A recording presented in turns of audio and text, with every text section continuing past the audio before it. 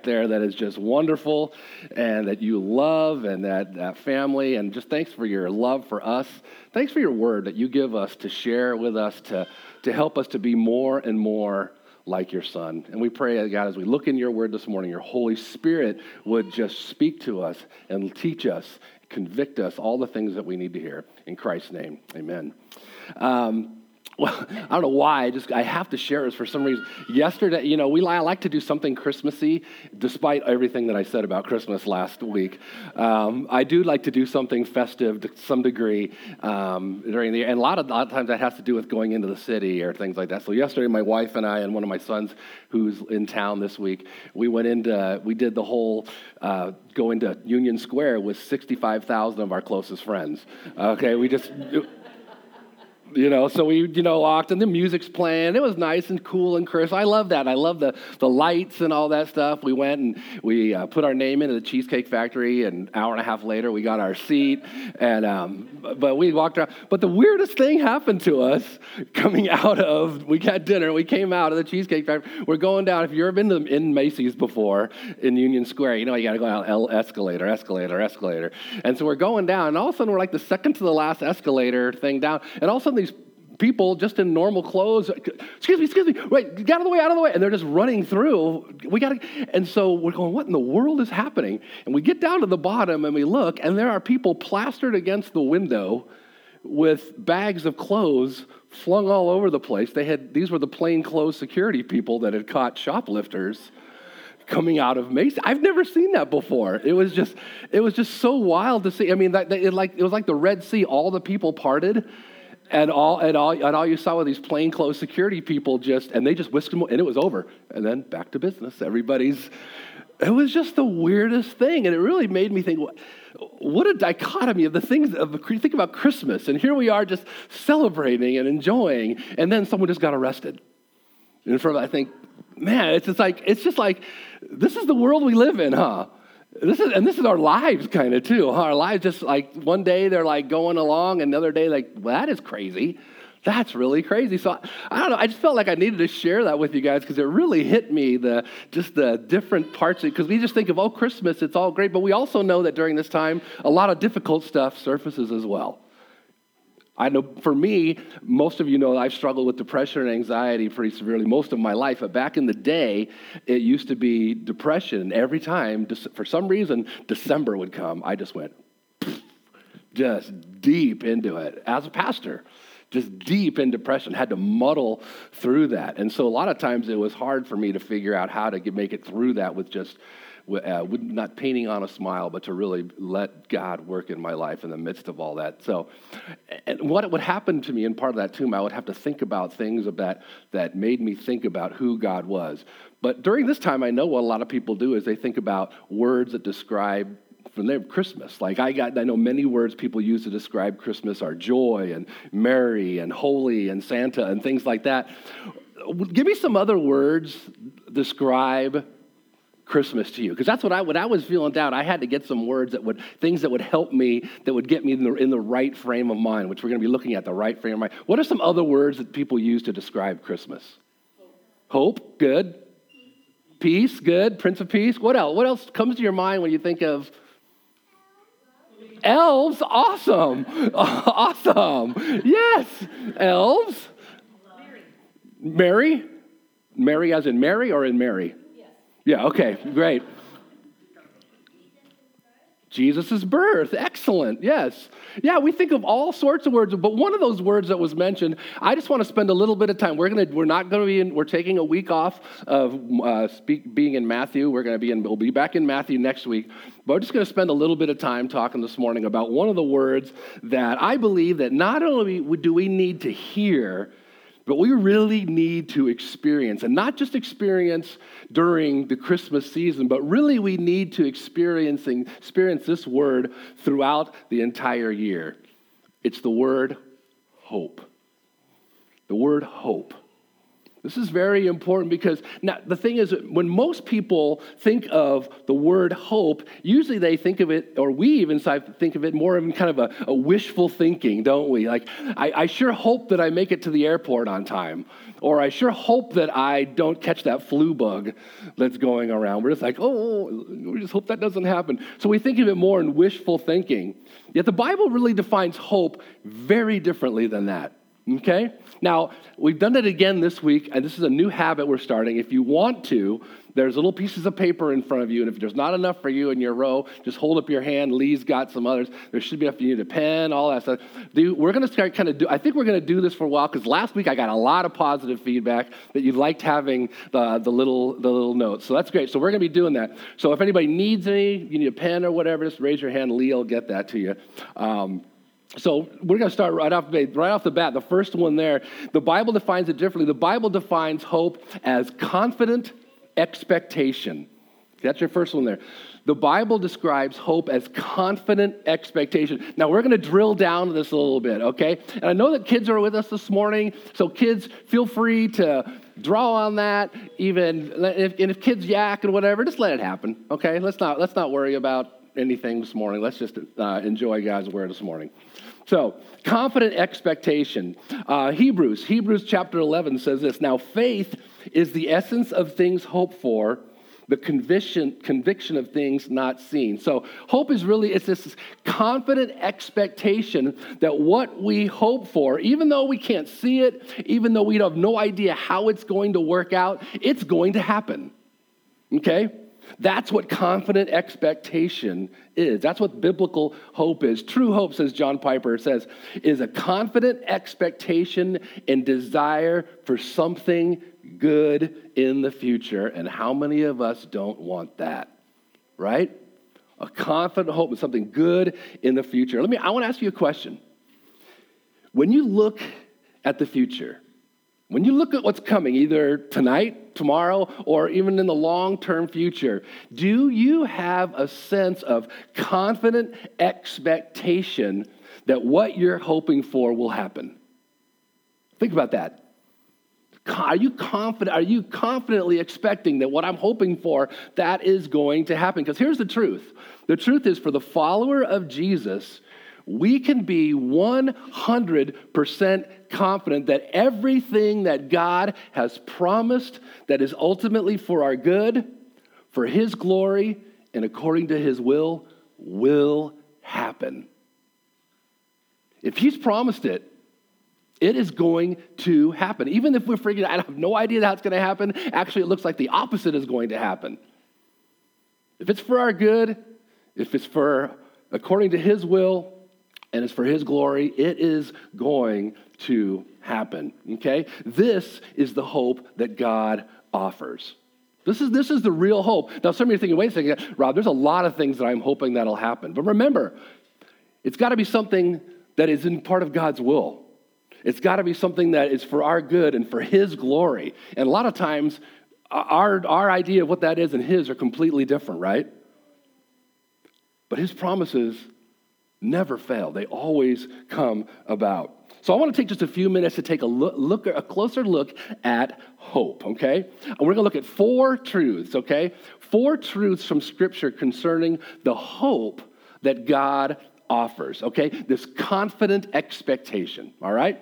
So the first one, let's look at the first one. The first truth concerning the hope that God offers is that it is never ending, okay? It is never ending, okay? In the book of Lamentations, which I know most of you read this morning before you came here, Lamentations is a book that we believe that was written by the prophet Jeremiah, and really what it is, we have this, when you read Lamentations, you see this deep, emotionally distressing writings of this man who really has witnessed incredible loss and suffering as a result of Jerusalem being attacked and taken over and destroyed, and many people taken into captivity by the Babylonians. This is like something like 600 years-ish before Jesus was born. So he has witnessed all this, these atrocities and just horrible things that have happened. And yet, what's interesting about Lamentations, what do you think of when you hear the word lamentation? Yeah, it's lament. It's him lamenting. It's him pouring out this angst to God. Here's the interesting thing about Jeremiah. Even in the midst of this hopeless situation, as he's thinking through, we get a great picture into his mind as he's thinking through all that he has just seen, all the atrocities that he has just witnessed. He still finds hope as he makes this conscious effort to decide, here's what I'm going to focus my mind on. Do you ever find yourself in that kind of situation where you're battling what to focus your mind on, because your mind wants to go in a place that's not good? Your mind wants to go to a dark place. I don't know, I've been there before. You know when that happens to me is when I wake up at 2 a.m. That's when it's tough, right? That's when it's really hard. And he could have easily gone that. He could have just gone, God, it's all terrible. Everything is wrong. Everybody's been destroyed. People have been killed. People are starving. It's terrible. But look what happens to him. He decides to let his mind focus on something. And look at what it says. It says in chapter 3, it says this. But this I call to mind. Okay, this is what I'm going to focus my mind on. And therefore, this is where I find hope, because I'm in a hopeless situation. The steadfast love of the Lord never ceases. His mercies never come to an end. They are new every morning. Great is your faithfulness. The Lord is my portion, says my soul. Therefore, I will hope in him. Do you realize what's going on here? He had just witnessed horrible atrocities. And look what he's saying. Look what he's deciding to put his hope in. Even in the midst of all that destruction and despair, Jeremiah chooses to focus not on his immediate circumstances, not on what's going on around him. He chooses to remember the truth about God. He says, I'm going to remember who God is. I'm going to remember that he's been faithful. I'm going to remember that he is always faithful. That his faithfulness, the third one there is his faithfulness is that his faithful, tender, and affectionate love. I'm still getting used to the fill in the blanks. His faithful, tender, and affectionate love for his people is never ending. That's the third one there. It's never ending. Did I make sure you got what the second one was? Oh yeah, never ending. Okay? It's tender and affectionate love for his people is never ending. No matter what's going on, no matter the circumstances, no matter how difficult things, even if we're reaping the results of our own mistakes, even if what's going on in our life because we blew it, we were selfish, we were acting sinful, we were whatever. Even when that happens in the midst of our own rebellion, because you got to understand, that's why Israel had been taken over. That's why Jerusalem was destroyed, because of their own rebellion. God allowed that to happen because of their own rebellion. So even when that's happening, we can have this confident expectation of his tender love and compassion towards us that will never end, ever. It won't stop. And a very familiar verse to most of you here, speaking through the prophet Jeremiah again, and he's speaking to those that are in exile, the Jewish exiles in Babylon. God tells him to say this. For I know the plans I have for you, declares the Lord. Many of you didn't have this verse memorized, right? The plans I have for you, plans for welfare, not for evil, to give you a future and a what? Hope. Can you imagine them hearing this? They're probably going, Jeremiah, are you crazy? Do you understand? We're slaves. You know, no, you can have hope. Think about who I am. Now, although this was written specifically to the Jews that were in exile in the 6th century BC, this passage, what it does, it reflects the principle of God's grace and affection for those who he loves. That includes you and I. If you're a follower of Christ, you can know beyond a shadow of a doubt that his affectionate love for you will never end, no matter what happens. It will always be there. He promises to always be faithful, to wholeheartedly love us. That's who he is. That's where we can put our hope. Okay, second truth. Second truth concerning the hope God offers is that it's strong enough to carry us through the most difficult times in life. The hope of God, what it offers us, it's strong enough to carry us through the most difficult times in life. Listen to what the Apostle Paul writes to the Romans. He says this. the church in Rome. He says, we rejoice in the hope of glory of God. Not only that, but we rejoice in our sufferings, knowing that sufferings produce endurance, and endurance produces character, and character produces hope. And hope does not put us to shame because God's love has been poured into our hearts through the Holy Spirit who has been given to us. What Paul's saying here, hey guys.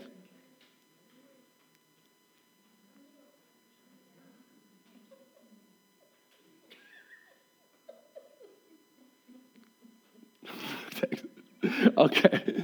What Paul is saying here, that hope is found ultimately in our ultimate future glory. That's where our ultimate hope is. It's found in where we're going to go. We're going to be in heaven. We're going to be with God. But he says, yet until then, until that time, this is weird, we can find hope in the sufferings and the difficulties of our lives. We can find hope in those things, knowing that they're not meaningless, that they're not random. You guys, the stuff that we go through that's really hard, never should we as followers of Christ think this is pointless, this is stupid, this has nothing, this will play out in no way good for my life. That's not what God says. Suffering and life's difficulties remind us, here it is, number 5, of how weak and frail that we are and how much we need God's help. That's how we need to see our suffering. That's how we need to see the difficulties in life. Not to go, oh my gosh, what's wrong? We need to see them as, oh my gosh, I need God bad. I can't do this without him. That's where our mind, just like Jeremiah's went to the faithfulness of God, remembering God, we need to go to that place as well. How dependent we are on his strength. And as we learn to rely on his strength and not our own, we in turn grow in what he says here is perseverance and our ability to be able to bear up under life's difficulties. That's why they're not meaningless. That's why the hard times we go through, they're not meaningless. They're teaching us how to bear up. They're teaching us how to persevere, how to be stronger, to grow in our perseverance. And what he says here is as we grow in perseverance, we grow in our character. You want to know how you grow in your character? I'll tell you one of the best ways to do it, not to read the greatest self-help book, but one way to grow in your character is when life is hard. How do you deal with when life is hard? Not that you go, I can handle this, it's all good, everything's good. No, not at all. Live in the reality of that difficulty, but see that, you know what, this is not meaningless. I know this is not my loneliness, my difficulty, this breakup, this busted marriage, all this stuff. This isn't pointless.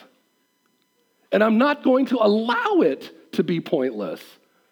I'm going to trust that even though I have no clue how this is going to turn out, and although it looks like it's going to turn out for the worst and make me a worse person, we can know that God has other plans for us. Because he loves us, because we grow, and that's what causes us, our character to grow. What it means is we go from simply this theoretical faith that so many of us have to a real and concrete faith that results in hope. And it's this hope that's anchored in the knowledge of God's never-ending love for us, that no matter what we're going through, God will use it to shape us and to help us to be more like his son. That's hope. We can know that in the midst of it, we're not thinking, I know we're like, this is so hard. But we need to remind ourselves where our mind needs to go. And we need to be around people that will help us remind us where to go. Not the people that will help us, that will throw hot coals onto our pity party fire and, make it get higher and higher and higher. Yeah, that sucks. That person's terrible. You're right. You should be angry. How does that help? It doesn't. We need people in our life that's going to tell you, not give us this pithy, oh, don't worry, God, is in control, just, no. But say, wow, this is so hard. I can't imagine how hard this is. But you know what? Let's remind ourselves that God's love is for you is amazing. And I'm going to walk through this with you. I'm going to be with you. I'm going to remind you because I'm trying to learn it myself. Is that the kind of community we want to be involved in? I know I need to be around those kind of people. All right. Third truth concerning the hope God offers is that it's the ultimate source of true joy and peace. The hope that God offers is the ultimate source of true joy and peace. Once again, to the church in Rome, the Apostle Paul wrote this. He said, "May the God of hope fill you with all joy and peace in believing, so that by the power of the Holy Spirit you may abound in hope." You see, we see here, and this is the verse kind of that hit me the most in all this. We see here that with the hope, which is God is the source of hope, the result of hope is true joy and peace. And for our part, what we're asked to do is believe. We need to believe. Okay? We choose to believe that God is who he says he is and can be trusted with every area of our life and with our future. When we go there, instead of what's going to happen, when we go, okay, I'm going to trust that you're concerned about everything. I was going to share a personal story, but it's too personal about a family member of mine that's really going through a difficult time. That all I can see is hopelessness. Hopelessness. My wife and I, when we pray, before we go to bed at night, we pray that God, the God of hope, will give us hope, but also will give this person hope as well, because of who God is. Not because of what might work out or how it might look, but we know who God is, and we know God's character and that he cares. When we do that, we need to allow that belief to transform our hearts and transforms our thoughts. You see, hope is brought to life by, number 7, believing. Hope is brought, we don't just hope, I hope. No, we have a part to play in hope. The part we have to play in God, in understanding God, the hope that God has for us, is by believing, by expecting that something will happen because we know it is true, because we know it's true. Here's an example. I expect that because he's done it pretty much every time that I see him, that when I either go visit my grandson, my 4.5-year-old grandson, or he comes to visit me, I can pretty much count on the fact that he will be absolutely thrilled. Absolutely thrilled to see me. And why? Why is that? Because I want that? Of course I want that. But it's because I know it. He does it every single time. Because I know that he absolutely, and this isn't anything about me, I don't know why, he adores me. I mean, this little guy for some reason, my wife could be right there, who treats him even better probably than I do. But he's all about me, okay? I know that. So believing this, I know that my grandson Alden, he loves me and he's thrilled to see me. And believing this fills me with tremendous joy and gives me this confident expectation of being adored by him every time I see him. You see how that works? I know that if I go over to his house tonight and we say, hey, let's go to Bethlehem AD again. Let's go check things out. I got a friend who's a potter over there. Let's go. I know that I don't have to mention that where we're going to go. He calls, whenever him and I go out together, he calls it I'm Opa. He calls me, are we going to have an Opa date? Are we going to have an Opa date?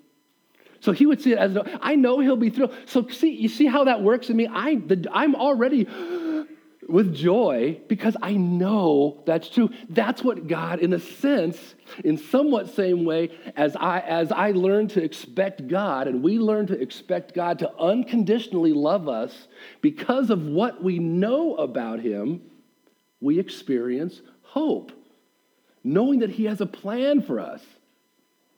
So that is what fills me with joy and peace. Does that make sense? It's all focused back on him and who he is and what we know about him. In his book, Hope as a Way of Life, which is coming out in a few weeks, a friend of mine, he writes this. He says, as we place our confidence in the God of hope and actively anticipate what he has in store, he fills us with joy. Now, he's not saying, I know what's coming. I know life's going to be so much easier in a little while. No. I know God is faithful. I know God loves me. I know he has a plan for me. I can look with joy, even in my circumstances that seem so terrible right now or so difficult. Think of my friends back in the back room here are possibly leaving us and moving away. And I think how hard that is. For me, I know. But we can know that if God is in this, if God is truly in all this, if we are trusting God for everything, we can know that God has a plan. We can look at these situations that are hard with joy. We truly can. All right, fourth one. We'll wrap it up here. Fourth truth concerning the hope God offers is that it's ultimately fulfilled in Jesus Christ. The hope that God offers us is ultimately fulfilled in Jesus Christ. The Apostle Peter writes this: "Blessed be the God and Father of our Lord Jesus Christ. According to his great mercy, he has caused us to be born again to a living hope through the resurrection of Jesus Christ from the dead." Now, we know being born again, that means that we have been given this new birth. You know, Peter got this whole concept from Jesus when he told Nicodemus that you must be born again in order to enter the kingdom of God. It's this spiritual rebirth that no one can achieve on their own. We can't do it on our own. We can't earn it. We see it's a gift by God's great mercy. And I love how we see this mercy explained. The Apostle Paul in Ephesians chapter 2 says this, where he says, "But God, being rich in mercy, because of the great love which he has loved us, even when we are dead in our trespasses and sin, made us alive together with Christ." It's God, because of his mercy who chooses to give us new life, this new birth. You see, for the follower of Jesus, our hope is based not on our circumstances, but on this last question there, last answer, but on a person. Okay? Our hope is based not on our circumstances, but on a person. We are able to view our present circumstances in the light of the hope that that it's certain, because our hope is not in the changing of our circumstances. Things will get so much better. I will have hope. I'll be happy when this just changes, when this just gets better, when that person gets better, when all that changes. And we go, that's where I'll find hope, and that's where I'll find joy. He's saying, no. Our hope is to be found in one place. Where? In Jesus. I don't know if you've been thinking what came to your mind when you just said that, but I know what came to my mind when we just said that. The beginnings of that old hymn, "On Christ the solid rock I stand." How does it say? What does it say? It's going to be up there in a second. "My hope is built on nothing less than Jesus' blood and righteousness.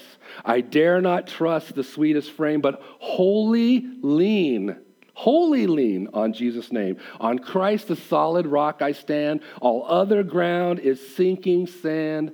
All other ground is..." I know I can't sing. You can't say it without singing it. This is our hope. Let me ask you that question again as we close here. Let me ask you that question that I asked at the beginning here.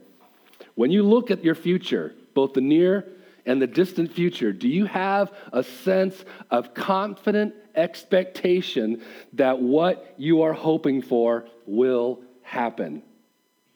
Better yet, what do you look forward to with confident expectation because of what you believe to be true about God? What do you look forward to with confidence, this confident expectation, because of what, not because of circumstances or the trajectory that's on, but because what you believe to be true about God? Especially, you guys, as we approach this Christmas day, may we be reminded of the hope of our salvation and the incredibles of love that God offers us and to the whole world through the person and the work of Jesus Christ, which is where our hope is found. Let's pray. Father God, thank you so much for your word. Thank you for the truth. Most of all, God, we thank you for hope. Thank you for the hope that we have that is found in Jesus. It's not found in money. It's not found even in health or the lack of difficulties. It is only found in Jesus. God, may we as your people be a people that strive to really work hard at put our focus there, especially when things are going sideways. Maybe even now during these holidays that are stirring up possibly some difficult emotions, some difficult things. I pray, God, that you would help us to go to Jesus. Our mind would go to Jesus and the hope that's found in him that allows us to have this relationship with you, God, that we can experiencing this love that is never ending, that you have a plan for us, that these difficulties are not pointless, that you so love us. Help that be the thing that causes us to run to you, to be in your word, to speak with you, to run to others that love you. God, we need you desperately. We thank you for Jesus. In his name we pray. Amen.